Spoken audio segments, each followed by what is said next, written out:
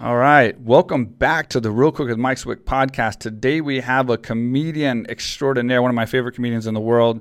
A friend of mine I met in 2017, and I have been consistently harassing him to get him on my podcast. Finally, today we got him. Russell Peters. Again, I don't need to go into his accolades. You all know who he is. He's one of the most famous comedians in the world. He was on the Forbes list as one of the highest paid comedians for years. Big fan. Looking forward to the conversation. So let's get started. Russell, welcome to the show, buddy. Well, hello, Michael Swick. Thanks for doing the show. Let me ask you this. Have you permanently moved to Thailand now? Yeah, I did. That's it. And I'm stuck here now because of the quarantine. So, I can't even, even as, a tourist, I can't come to America because they won't let me back in here. So I got to wait till this entire thing is over with now. So I'm stuck away from everybody. No, that's good. You don't want Swick to get sick. Nice. Hey, listen, I don't have any questions for you first before anything. Okay, man, go ahead. Take over. What's your hometown? Houston, Texas. Are you from Houston? Are you about to roast me, man? I have a bad feeling I'm like an audience member right now. No, I always thought you were from Northern California because you're an AKA guy. I'm Polish, so if you want to go on there somehow. I moved to California. Are you a real Polo? Yeah, I'm not, but my great grandparents and my grandparents were from Poland, and then my last two generations. Doesn't count. Yeah, it doesn't count. I'm American. I'm pretty much American, but I grew up in small town Texas, and then moved into the city, and then I moved to San Jose, California for the fight team. So I went from Texas to California, and then started training at AKA, and then rest is history, man. Training hard. And were you at AKA when Kung Lee was there? Yeah. Kung Lee actually helped me for one of my biggest fights against David Loiseau when I was fighting for the number one contendership. I remember David Loiseau. Yeah, I had a big fight with him, and he was real good with a spinning back kick. And so Kung Lee came in and helped me work on my spinning back kick. And it turned out I not only dodged all of his spinning back kicks, but I actually landed a couple. So it turned out to be a really good night for me. It was actually really good. Kung's kicks are deadly. Yeah. People don't realize that guy. Scary. Yeah, even when you block a Kung Lee kick, it's getting hit with a baseball bat. I mean, you can block it, but it's not fun. It still hurts. It's crazy. Yeah. Ask Frank Shamrock. Yeah. He broke his arm. Jesus. Yeah. That's a great example, actually. That's a really good example. So we talked right before the podcast, and I saw one of your specials on Netflix. It was an old one, but you talked about because you were in your bedroom for gonna do the podcast, your actual bedroom, and where the magic happens. And then I asked you about, did you really buy a castle bed, because you had talked about in your skit that you bought your daughter a castle bed. I did. Sure enough, you take me into the room, and there is a castle bed. That's the $10,000 castle bed. That's so.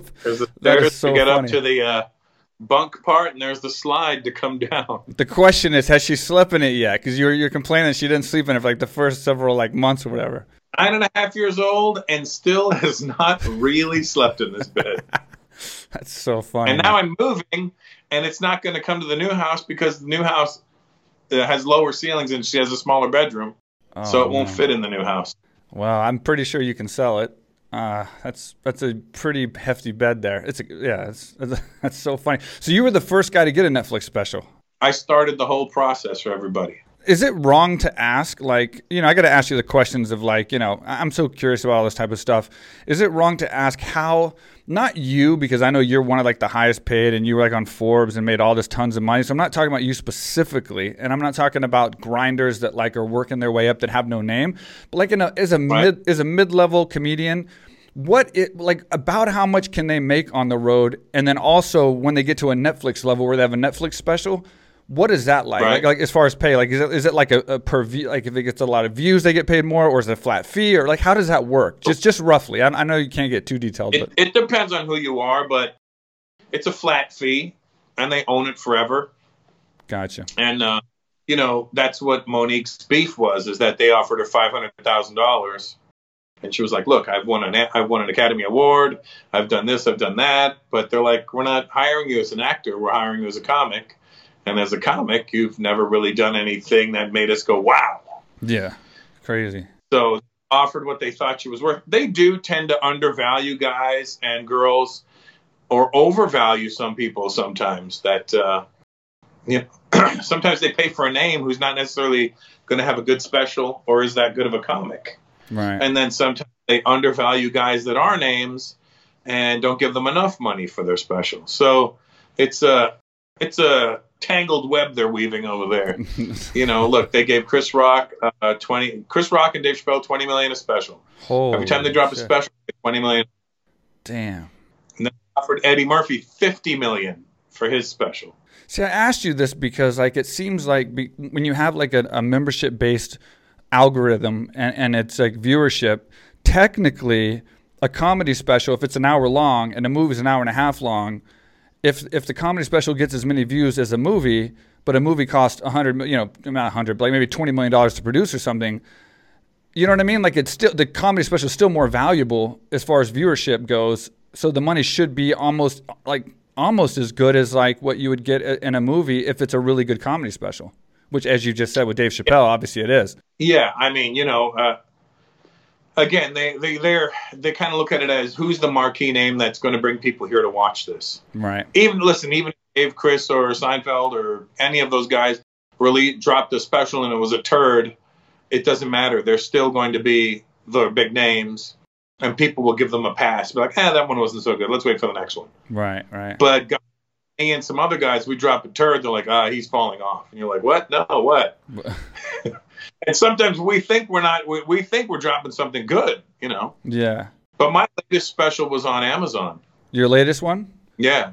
I got to check that out. Man, I'm stuck in Thailand, so I don't get like the regular TV stations. So I have like Netflix is like my main go-to thing. And then like it doesn't allow me to have some of these others. You don't get Amazon Prime over there? I think I can. I haven't looked into it, but I think I can. But like I tried the Apple one, and it said it's not available in my area, which is weird. So I guess in Thailand you can't get.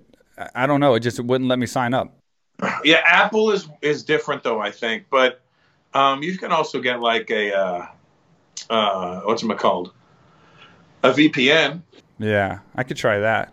Yeah, that might work. That's what I'm on the road. I use a VPN so that way I can access things back home. So when you say like you dropped a stinker, you bombed or something like that, like obviously I know you must have bombed in your career and stuff, but you're so good at what you do and you're so great at interacting with people and stuff. What is it that causes a comedian to bomb? And then like, is it just mental? Like you just make a mental mistake and then once you bomb, it's just like a domino effect. It's hard to come back from that because I mean, you probably can bomb or you have probably bombed and then killed the very next set. So it's not like anything changed as far as your skill set. What is it that causes you to actually bomb and then how do you handle it? It's kind of like, when you meet somebody and your timing is off, it's like, let's think about like fighting. You go into the gym one day and, you go to whatever, say you're going to have a light sparring session. And every time you throw something, the guy's not there. Right. You throw a gun. You're like, I could usually hit this guy with this punch, but your timing is off. Yeah. And then you reset a whole next day, and then you go and spar with the exact same guy, and you'll tap him, and you'll get him every single time. Yeah. It's the same in comedy. Sense. Have a bad night. Yeah. But when you're shooting, if you have a bad night, don't use it. You know what I mean? Yeah. But then again, also people are finicky, so they're like, oh, I heard that. I'm like, no, you didn't. There's no way you heard that because I'm just recording it now for the first time. Yeah. Oh, that sucks when they say that. I can see that. Like I've met people before and had a conversation and then like I was just in a pissy mood or some weird thing happened. And then I left and I was like, man, that guy probably thinks I'm such an asshole or such an idiot or something. Like maybe I say something stupid or something. And it was just totally like random. So I totally can understand kind of how that happens. It just seems like guys with your experience, like I've seen, like you told a joke on that same special I was talking about. And then you just covered it. You were just like, well, that missed or that went over his head. And then you went right back into it and just didn't skip a beat. And it was like nothing happened, it wasn't. And then I've been to like the Comedy Store and a guy bombs and then it's like, he just keeps bombing and you just feel so awkward for him. You're just sitting there and you're almost like shrinking in your chair because you just feel so bad.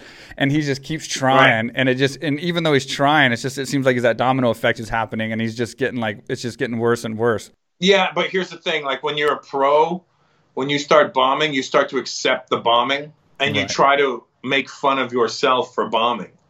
And you can sometimes turn it around from that. Yeah. How is it getting used to the nerves of that? Like obviously getting out and fighting, it was like a slow process of like getting used to bigger stages. But the thing is with us is like when you get punched in the face, I think Mike Tyson, your boy Mike Tyson said it best, a lot of times your game plan goes out the window, but it's not necessarily that as much as like once you start getting in the actual fight, then it's so violent and it's so in your face, it really takes away everything else. But like we share something in common. Like we both was in the O2 Arena, which is a gigantic stage, or arena, and you performed there, and I just fought there. But it's like for you to be standing there in front of that many people. I just fought there. You were fighting at the O2 Arena in the UFC. Yeah, but I'm just saying, like, I was part of a show, and it was like fighting, and once, I fought a tough guy, Ben Saunders, and he was like punching me, and we got the crowd out of our head quite easily. You carrying that crowd, and like the entire time, all eyes on you, and like you're making them laugh, you're making them react, like it's just you. Like how do you get over that? I would think it'd be harder for you to get used to that kind of pressure than a fighter, because once the fight starts, like I said, there's more important shit going on than an audience. But for you, it's like you're playing off the audience the entire time, and it seems like it'd be a lot harder to be able to get over those nerves walking out there in front of so many people afraid of that bomb, Well, it's the same as fighting. Like, I don't know if you know, but I boxed amateur for 9 years. And I do jiu-jitsu with this fella right here. Jiu-jitsu, yeah. And it's the same. Like I always liken it more to boxing, because boxing is one of those things where you're scared shitless before. Like, and I would just spar with guys. It wasn't like I was going to have fights. I was just I was the guy sparring with guys in the gym, and these guys would take it easy on me for maybe the first 30 seconds, and then they would see that I was trying to go in. They'd be like, "Oh no." And they'd put me back in my place. You know what I mean? Because you get a little confident, like, oh, I think I see an opening, pop, and then you're like, and they're like, oh, is that how you want to do this today? Yeah. And you're like, oh, not my fault, and then they light you up real quick. But it's the same thing though. You're like scared because like fuck. Then the first time you get hit, you're like, okay, well that's over now. That's out of the way. Let's just go. Yeah. The first hit is the one that fucks you up, because it's the one that you're like, your body goes. It puts you into a different headspace. As soon as you get hit, you're like, okay, I won't feel anything after this now. Yeah. Your brain goes into a survival mode where it's like, all right, you can hit me, and it's probably going to hurt, but I'm not going to know it's going to hurt till tomorrow. Right. Unless you get that liver shot that really hurts. Yeah, there's a few of those shots that really hurt, but it's almost like the anticipation when you go into a fight. You're kind of like expecting, but not knowing for sure what's going to happen or how it feels until it happens. And then once it happens, you're kind of like more comfortable, like, okay, that's all. That's like a worst case scenario. He just jacked me up pretty hard, and I took it. So let's just get this thing going. And then then you can kind of focus from there. It's the same comedy, you're scared, you go out, you get the first laugh, and you're like, okay, I got this. And I know you had a martial arts. Mike, what's your discipline? Your number one discipline for fighting? I started out in Taekwondo. That's not my number one discipline, but that's where I started out. And then I watched a Karate Kid, and I wanted to like beat up the bad guys and get the girl. My mom got me a Taekwondo membership. I was like, I love sparring. I didn't like doing the like board breaking and katas and stuff like that. I then moved into kickboxing. Started boxing, got into BJJ, and then like back then by 1998, I had 20 amateur fights already in MMA. So I was having to train at like a boxing gym, a BJJ gym, and a kickboxing gym. And so then like was that all in Houston? Around Houston, like it was all in the South, like all in the southern states. Did you know Dominic Gwynn? I don't recognize the name. The heavyweight out of Houston. I was friends with. I haven't seen him in many years, but I know we're still friends if I see him. But yeah, me and Eve Edwards. You know Eve Edwards?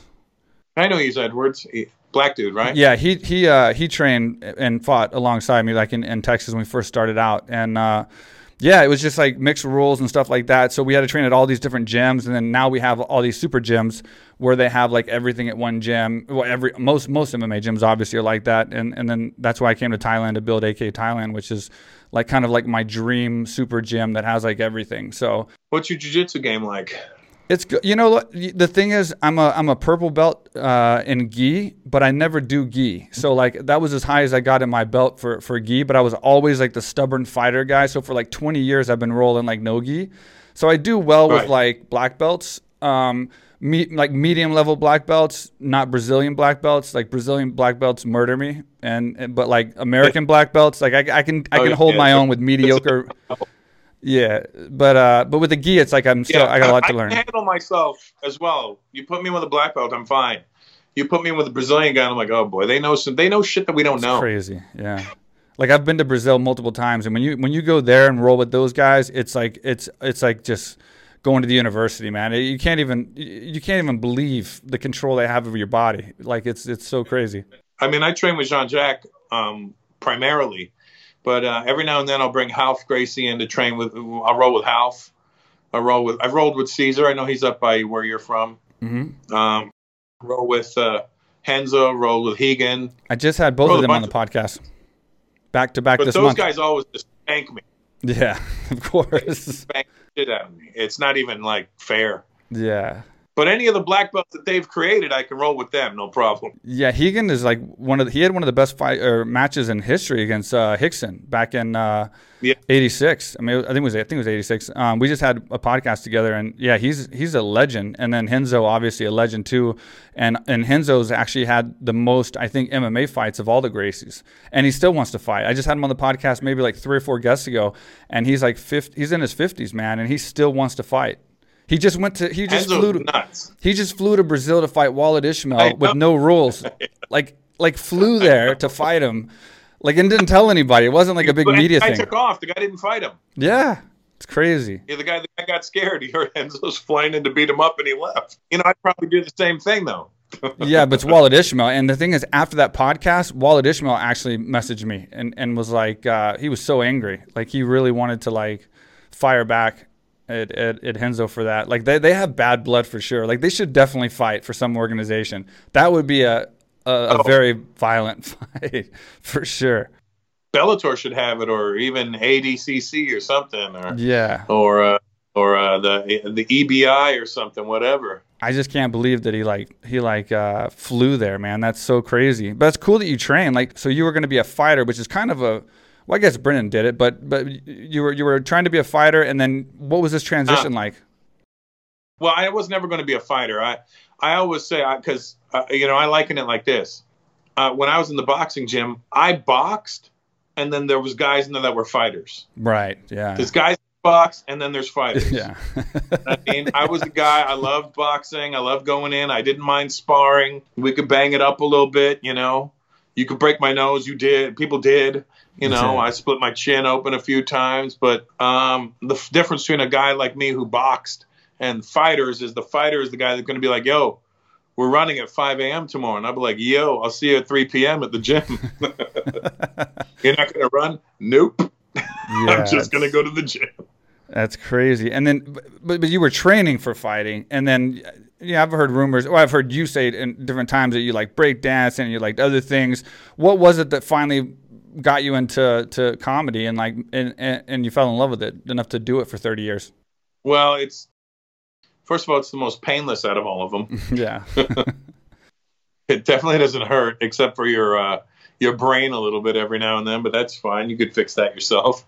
I don't know. I just I like bringing joy. I like seeing people laugh. I like seeing a smile on people's faces. I like saying fucked up things to people just to see how they react to it. Just to be like, did you really believe me on that one? Don't take that shit seriously, you know?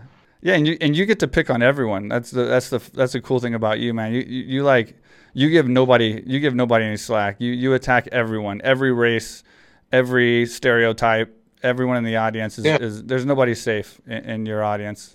I think the biggest complaint I get is when I don't pick on somebody. Oh yeah. Yeah. By the way, have you learned how to speak Thai since being there this long? A little bit. As I have 40 employees and I still speak very little Thai. Yeah. It's a hard language, man. I know, but I mean, you're there, dude. Yeah, but how long you been there? But you got to understand, all my customers are international. So my staff is Thai, and most of them speak English. And then I have translators, and the department heads talk to their departments in Thai. But my guests are all international, and probably 80% Russian dialect. So I speak Russian well, decent, not really? Well, but decent, yeah. So yeah, I know when you go into your Russian dialect jokes, I know what you're saying. Yeah, that's who I talk to the most is like the guest. And so like I speak a little bit of Russian and a lot of English. Most people speak English here. So it's just right now we're stuck on an island, and I have one of the biggest gyms in the world and no customers because they've locked the borders down. So it's not the ideal situation. You know, it's a great optimistic goal to build one of the biggest gyms in the world and then actually build it and make it like successful, and then like not cool when it gets shut down and they lock the borders, cancel the flight, shut the airports down, and you're just sitting here for like 6 months looking at this big gym like, shit. I mean, everybody's suffering. Phuket, yeah. Everybody's suffering, but it's like it just sucks, this pandemic. Wow. But that sucks. You're still going though, right? You got shows coming up. I got shows this weekend in your native state of Texas. Oh yeah? Yeah, I'm in Addison, Texas this weekend. Oh, nice. Which is I think just a little north of Dallas. You're gonna have fun making fun of Texans. Well, I haven't performed since July. Oh wow. So I don't know. It's literally ring rust. It's the exact same thing. Yeah. Yeah, I got to mentally prepare for this one because I don't even feel like a comic anymore because I've been doing so much regular, normal shit. You know what I mean? Like I feel like a civilian. Yeah. I feel like when Superman put that crystal and became a regular guy. That's funny. And we were mentioning Thailand a while ago, like I met you in 2017, and then in January of 2018, I think it was, you went to Bangkok, and I was hoping you'd come down to Phuket. You didn't have time or whatever. What did you think about Thailand? Right. Like how was your experience in Thailand when you performed? I always loved Thailand. Thailand's a really great, like Bangkok is an amazing city. Like that's literally the city that never sleeps. Yeah. Yeah. I've never seen a time where Bangkok is asleep. Yeah. And I'm not talking about the weird sex shows or nothing. Yeah. I don't like that weird shit. It just doesn't like stop. I don't want to see a razor blade or a fucking ping pong ball come out of there, you know? I want to look at all your fake shit that you're selling.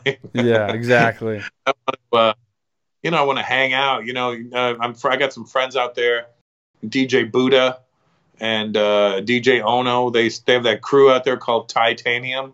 Oh, yeah? Yeah, and so Buddha's from Queens, New York, and Ono's from Vancouver, Canada. So when I'm out there, I got both of those guys with me, and they take me around. And Buddha's his parents are from Thailand, so he speaks Thai perfectly. But when you come back, you're gonna have to hit up Phuket, man. I'll show you the islands and stuff. It's a whole different world down here. Like Bangkok is like one thing, but when you come to Phuket, it's like going to a different country, man. It's a whole different ball game, and it's like beautiful. I mean, the islands, it's like jungle, islands, mountains. It's pretty outstanding. So I'll definitely hook you up when you come back. All right, guys, it's time for the sponsorship break. I'll make it as brief as possible.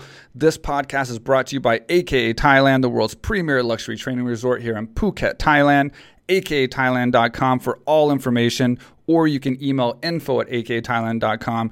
As of the taping of this podcast, the 30% special, the reopen special is still going on. You can get all group training for 30% discount. That's a third off, which is going to help pay for your flights, your food, any additional stuff that you want when you get to AK Thailand. It's a huge discount, and it's all group training. So you can purchase a week, you can purchase a month, 3 months, 6 months, a year, however much you want. 30% discount right now. No expiration date. You can use it anytime in the future. 2021, 2022, 2023, it doesn't matter. If you decide not to come, which is a really bad idea, by the way, you can give it to anyone you want. We can transfer it. No problem. No questions asked. Just give us the new name, put it in the POS, transfer it. Your friend or whoever you give it to can come and take advantage of the training, enjoy themselves, make their lives better, make themselves better, reach their goals, create successes of their own at AK Thailand. So definitely check out akthailand.com. The pricing page is already set up to do the discount for 30%. If you're not familiar with the gym, you haven't seen the podcast, or you don't know what I'm talking about, here's our commercial. What's up, everybody? I am here in Thailand. This is the first time I've ever been here. Been dying to come here for years. Mike Swick, he's one of the big reasons he's been trying to pull me down here. What he built down here, AKA Thailand, is incredible. There's people here from all over the world.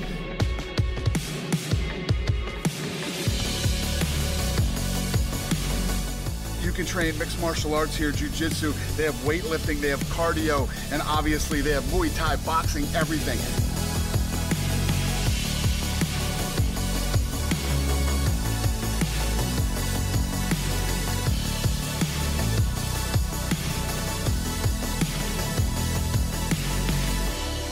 telling you guys, I know everybody wants to go to Thailand because Thailand's so cool, but you can't come to Thailand without coming to AKA Thailand. Come on.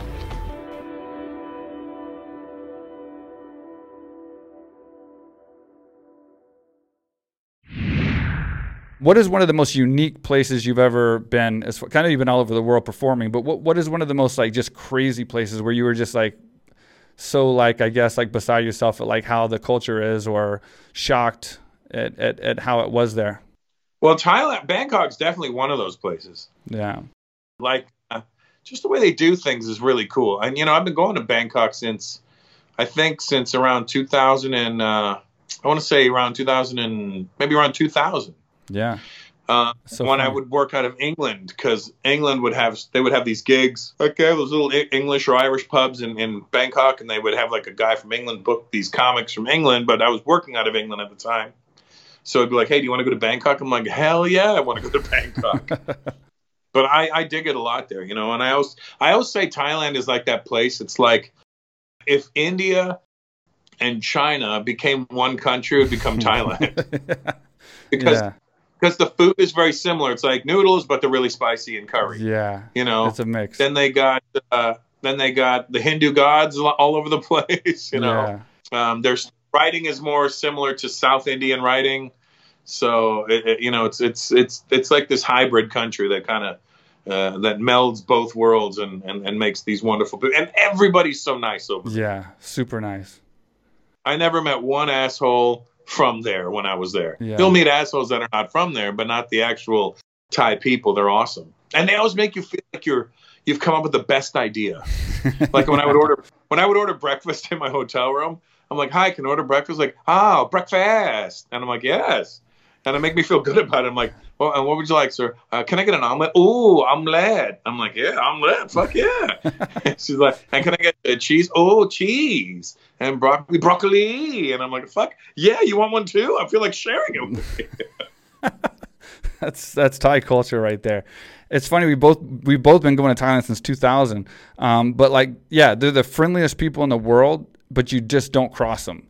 Like they're the type of people like when it comes to that, you have to really push the boundaries to cross a Thai person. But if you do, like these drunk Europeans come in here and they get drunk and they say stupid stuff and they cross Thai. If you cross a Thai and like push them past that limit, then like machetes and axes and like all kinds of shit comes out. It's like Command and Conquer or something. It's nothing like anything you've seen. Like you definitely don't want to cross the Thais for sure. But they're super sweet, super nice, super friendly. You have to really try hard to be a dick to piss them off. It's usually the Europeans that do it. Yeah. I'll say everyone. I don't want to just narrow it down to just the Europeans, but well, I would say the English because they get drunk and they get real cocky. Yeah, they do. You've seen it happen. Yeah, I have. And then they want to wife these prostitutes out there. You're like, wait, what? You know, the biggest problem, the funny thing is, the biggest problem is these guys get drunk and they meet a girl and they start like making out with the girl and they start like, hooking up or whatever. And then they find out that the girl's not a girl. This is the number one problem. So when they when they're drunk and they find out that the girl they've been kissing for the last like hour and a half is a guy, that's when they get mad. So then that's when they start, and then they want to fight the girl, the lady boy, and then they have to end up fighting like 10. I can't tell you how many times I've seen like 15 lady boys beat up like a European guy because he jumped on one and then they all jumped on him. It's pretty interesting. It's pretty interesting scenario, but yeah, you definitely don't want to mess with them. I'd say for a lot of tourists, the one word the one sentence you should find out is, are you a male or a female? Yeah, that would be probably a good first step. What were you born? Yeah, that'd definitely be good. Another thing we shared in common is you've toured Iraq and Afghanistan both, correct? Yeah. So I've done a lot of USO tours and AFE tours during my UFC career. What did you think about that? Like performing for the troops? Like how appreciative are those guys when you show up? Well, what's funny is I did it in 2007. Mm-hmm. They weren't that appreciative when they saw me, to be honest with you. Oh, really? Yeah, because I did it in so it was me, Wilmer Valderrama, and Myra Veronica. And it was Thanksgiving 2007. Now you got to understand, these guys are out there fighting a war. Right. And they got 3 people to come and entertain them, and none of them are white. Wilmer's Colombian, Myra's Cuban. I'm an Indian guy from Canada, and I look like the people they're fighting with. Oh wow. So I was the only one doing stand up. Like Wilmer would just be like, "Hey, I'm famous from TV." Myra's like, "I'm a beautiful pinup girl," and I'd be like, "Hey guys," they'd be like, "What the fuck do you want?" And I'm like, nothing. Just happy Thanksgiving." And because I'm Canadian, they're like, "Not even your Thanksgiving, stupid." Oh wow. It wasn't the best experience as far as the shows went, but I mean, at least I did something good. Afghanistan was good, but some of the other places I did shows, they were like, they were like, no, we don't want to see you, buddy. Yeah, maybe it was like in the deep stress of the war. It's a lot of crazy emotions. The war was in full effect at that time. Yeah. So, and we flew in a convoy of Black Hawks. Yeah. In Iraq, it must have been six Black Hawks in a row, and we got locked in on from the ground. So when that happened, our Black Hawk went black inside. It went dark. They go, we got locked in on, and the lights go right out in the Black Hawk, and then they shoot flares out the side to get the missile to hit something else. Oh wow. It was a wild time. Yeah. Yeah, I was in Kandahar and we got attacked on the airfield by rockets. So in Afghanistan, they just like drive around the bases and just shoot rockets. I mean, they don't aim them because they can't stop. So they just drive trucks and they just pop these mortars into the base. And so they start blowing up everywhere. And we happen to be on the airfield loading into one of the planes, the one with the I don't know exactly which plane it is, but the one with maybe it's a C-130 with the back end that drops.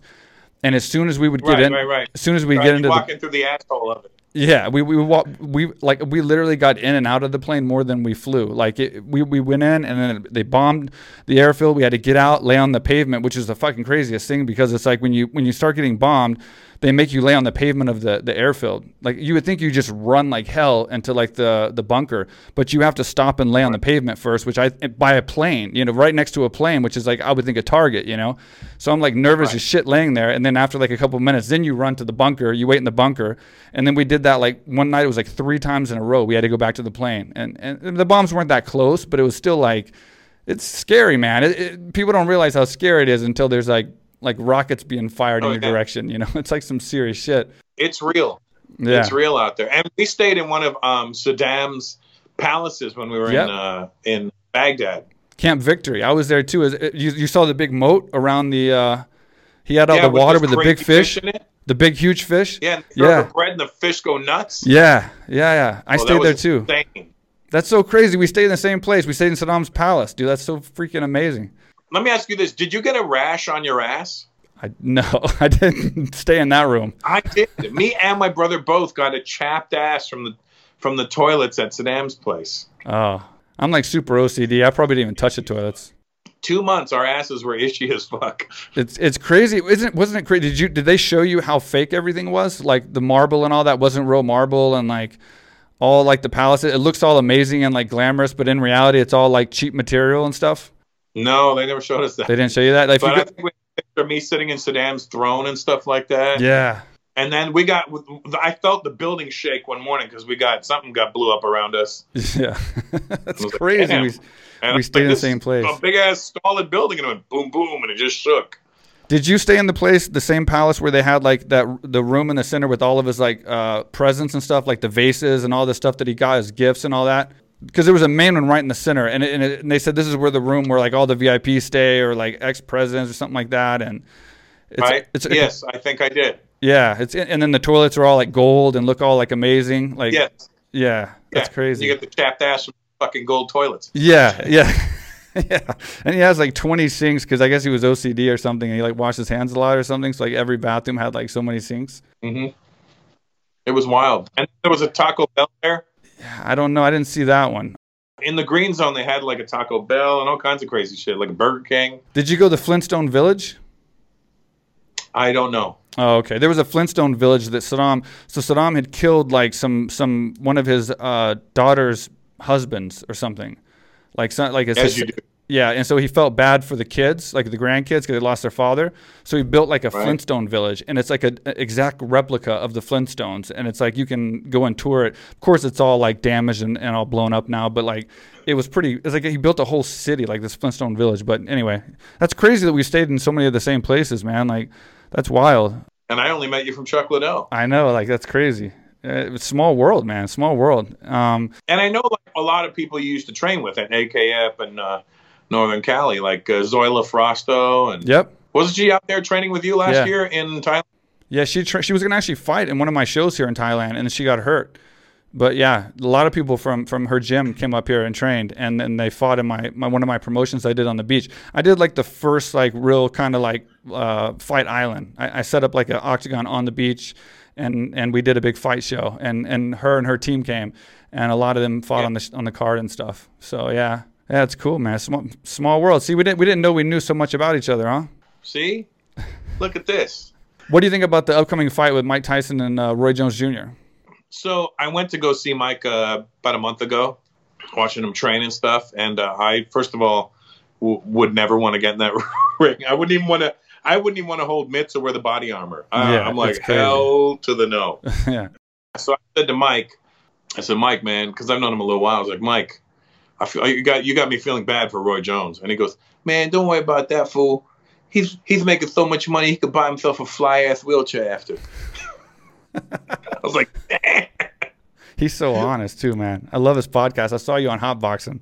Oh yeah, I think I was doing his pilot episodes for him, helping him with it. He's so honest on there, like brutally honest. He's a great guy, Mike. Yeah. Maybe it goes with the name, huh? What do you think, Swicky? Yeah, I think it's a good name. And obviously you follow UFC. I got to leave you with who's your favorite UFC fighters right now? Like what do you think about obviously Khabib and Gaethje's fighting, Tyron Woodley's fighting this weekend, Colby Covington. Who are some of your favorite UFC? Who's Tyron fighting? Colby. He's fighting Colby finally. He hates him. They hate each other. I think it's a good fight for both of them because Colby's coming off that loss, and Tyron needs a win. But Tyron's been in some wars, you know? Yeah. So that's a tough fight for both. But I think if Tyron can get inside Colby's head, he could take it. And I think Gaethje's a bad fight for Khabib. He's a tough fight for sure. Khabib, right? Yeah, he's a tough fight for sure because he's got that knockout power and he just throws those hands like crazy. And he doesn't give a shit. He's not intimidated by you. Yeah. Gaethje genuinely seems like that guy who's you can't get in his head. Yeah. No, that's for sure. If Khabib, he's my teammate, and I always want him to win, and I definitely think he's going to win. If he sticks to the game plan, I think he'll definitely win. But if he gets into like a fight where he's just going to brawl and kind of play Gaethje's game, it could be a dangerous fight because Gaethje is a savage. I mean, he absolutely is. He's got that style that makes you go into his fucking world. That's the problem. Yeah, and good wrestling too. Yeah, and I don't think it's not that I don't think Khabib can't get you there. It's just that I feel like Khabib might be distracted with the loss of his father and you know all that's going on around him. You know, Khabib's a very emotional guy. Yeah. You know him, I don't, but he seems like an emotional person. And when you're fighting, you have no room for emotion. Yeah. Because the minute your emotions get involved, you're going to make mistakes. Yeah. Yeah, we'll see. It's either going to be a good or a bad thing. I think it'll play good for him, but you never know until you get out there. I mean, it's one of those things that I think even as a fighter himself, I think he doesn't even really know. You know what I mean? Like you never know until you get out there. For me, like I use a lot of things that were bad in my life to like fire, you know, and cause emotion and passion to make me fight harder. But you never know. I've seen people do the opposite and crumble. You know. Yeah, I think if Khabib can harness that and make it work in his favor, Gaethje's going to have a rough night. Yeah. However, Gaethje looked so fucking solid against Tony that, yeah, that was a ridiculous fight. I was like, God damn, they should have stopped that fight in the second and third round. Yeah, that's crazy, man. And I know you got to go, man. I appreciate you taking the time, but I got to leave you with one question. Obviously, you're an amazing comic, and so aside from yourself, who would you say is the GOAT? Who would you say is one of the best, your favorite comedians of all time? Well, my favorite comedian of all time is George Carlin. George Carlin. Hands down. Then Don Rickles, Eddie Murphy. Old school guys. And from the newer school, although he's not alive anymore, I would say Patrice O'Neal. Have you watched Patrice? Yeah, I've seen him before. Yeah. You've seen his special, The Elephant in the Room? I don't think I've seen that one. You really should. To me, I'll check it out. Personally, it's one of the best stand-up specials ever. Yeah. As far as I'm concerned, I feel like he just hit, and it's not like he did subjects that other comics didn't cover before.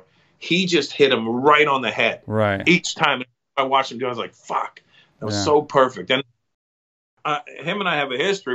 I used to sleep on his couch 24 years ago. Wow. That's crazy. Wow, that's an easy name to remember. So as far as The Elephant in the Room, so I'm going to look that up and watch it because I'm a huge fan of comedy, man. I love the intimacy of like going to a comedy club and you're just sitting in the audience, the comedian's right there in front of you, and it's like you're going to just laugh and have a great time, or you know, whatever the case. It's just such an intimate setting, and I love seeing people perform so close, you know. And I'm not like into plays and shit like that, but like comedy, like I can dig it, you know. I mean, I can have a few whiskey sodas and enjoy some laughs. Well, when I see you next year, we'll have some whiskeys together. Yeah, again. Yeah, we'll do it again, man. Like have a little reunion. And then we'll roll around a little bit, but I'm going to make you wear a gi because I'm 50 years old. You're killing me, man. You'll probably kill me with a gi, man. What are you, a brown belt or something? Don't worry, I'm a little wee blue belt with 3 stripes. Blue belt, 3 stripes? Oh, you're getting there. Yeah, I think purple's around the corner. I just got to get my ass in there more often. All right, when I get to LA, we'll roll, and then we'll go out and meet up again, and then when you come to Thailand, you come to Phuket, check out the gym, and then I'll show you the islands and all the cool fun stuff that you missed in Bangkok. You could show me how to kick. I have no kicks at all. All right, done. Oh my God, my kicking ability, it looks like have you ever seen the movie Midnight Run? Yeah.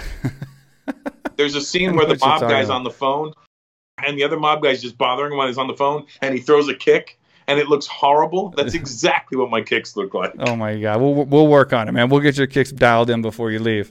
But, man, hey, listen, I greatly appreciate it, man. I know your time is so valuable, man, and I appreciate you taking the time out to finally do this podcast. And I've been promising you for 2 years. Am I not consistent, though? I'm consistent, huh? No, but listen, that's why you're a successful person, because you will not let it slide. You're like, nah, motherfucker, I'm doing this. I'm like, you know what? A break. I appreciate your determination. I'm a hustler, man, and I appreciate it. I appreciate you caving into me. Come on, anytime. I always wanted to do it. I just never had. I just didn't make it happen because I'm a fucking idiot sometimes. No, man, you're awesome, man. I love your work, and I look forward to seeing more and meeting up with you in LA or meeting up with you in Thailand. Love the bed. Hopefully you can somehow manage to reduce the size and get it in your new place, and she can finally use it. Look at that thing. That thing is huge, man. That's like a house. So crazy. Look, it's got all kinds of cubby holes in there. That's what you said. I know. I can't believe it's exactly how you described it on your comedy special. It's crazy. Yeah. I don't make half the shit up on my special. Apparently not. Real life. Yeah. Good job. Yeah. All right. Well, you take care, man. Have a good night, and I'll talk to you soon. Thanks, buddy. All right, bro. Take care. Come on, Cap. All right. Russell Peters. Finally got him on the podcast. As you heard, I was very consistent. I'm not like super harassing, but like I really wanted Russell on the podcast. We met back in 2017, and like I said before, and I'm a big fan of his, and I just really wanted to get him on here. He's obviously done the big podcast, the Joe Rogan podcast, many times, hot boxing with Mike Tyson, and obviously he's had so much success. He's had every success you can have as a comedian. Films and TV shows and everything else. So it was cool to have a good 45-minute conversation with him and talk about his job and fighting. And shockingly that we've been to a lot of the same places, like down to the same buildings in like places like Iraq, which is pretty crazy. But yeah, so I hope you guys enjoyed the conversation. A little different, not a fighter this time, but I love talking to everybody, and I love talking to anyone interesting that that can have a good conversation with, and he's definitely one of them. So if you're watching on YouTube, leave a comment. Let us know what you think. We definitely love the comments and responding, and we appreciate all the support. You guys are supporting us so much. You're boosting us out to your friends. We're growing really fast. We appreciate that tremendously. If you're listening to us on the audio platform, SoundCloud, Stitcher, Spotify, iTunes, you can subscribe or follow us there as well. I think you can leave reviews on most of those platforms. Also, we appreciate the support. Thank you so much, and we'll see you next time.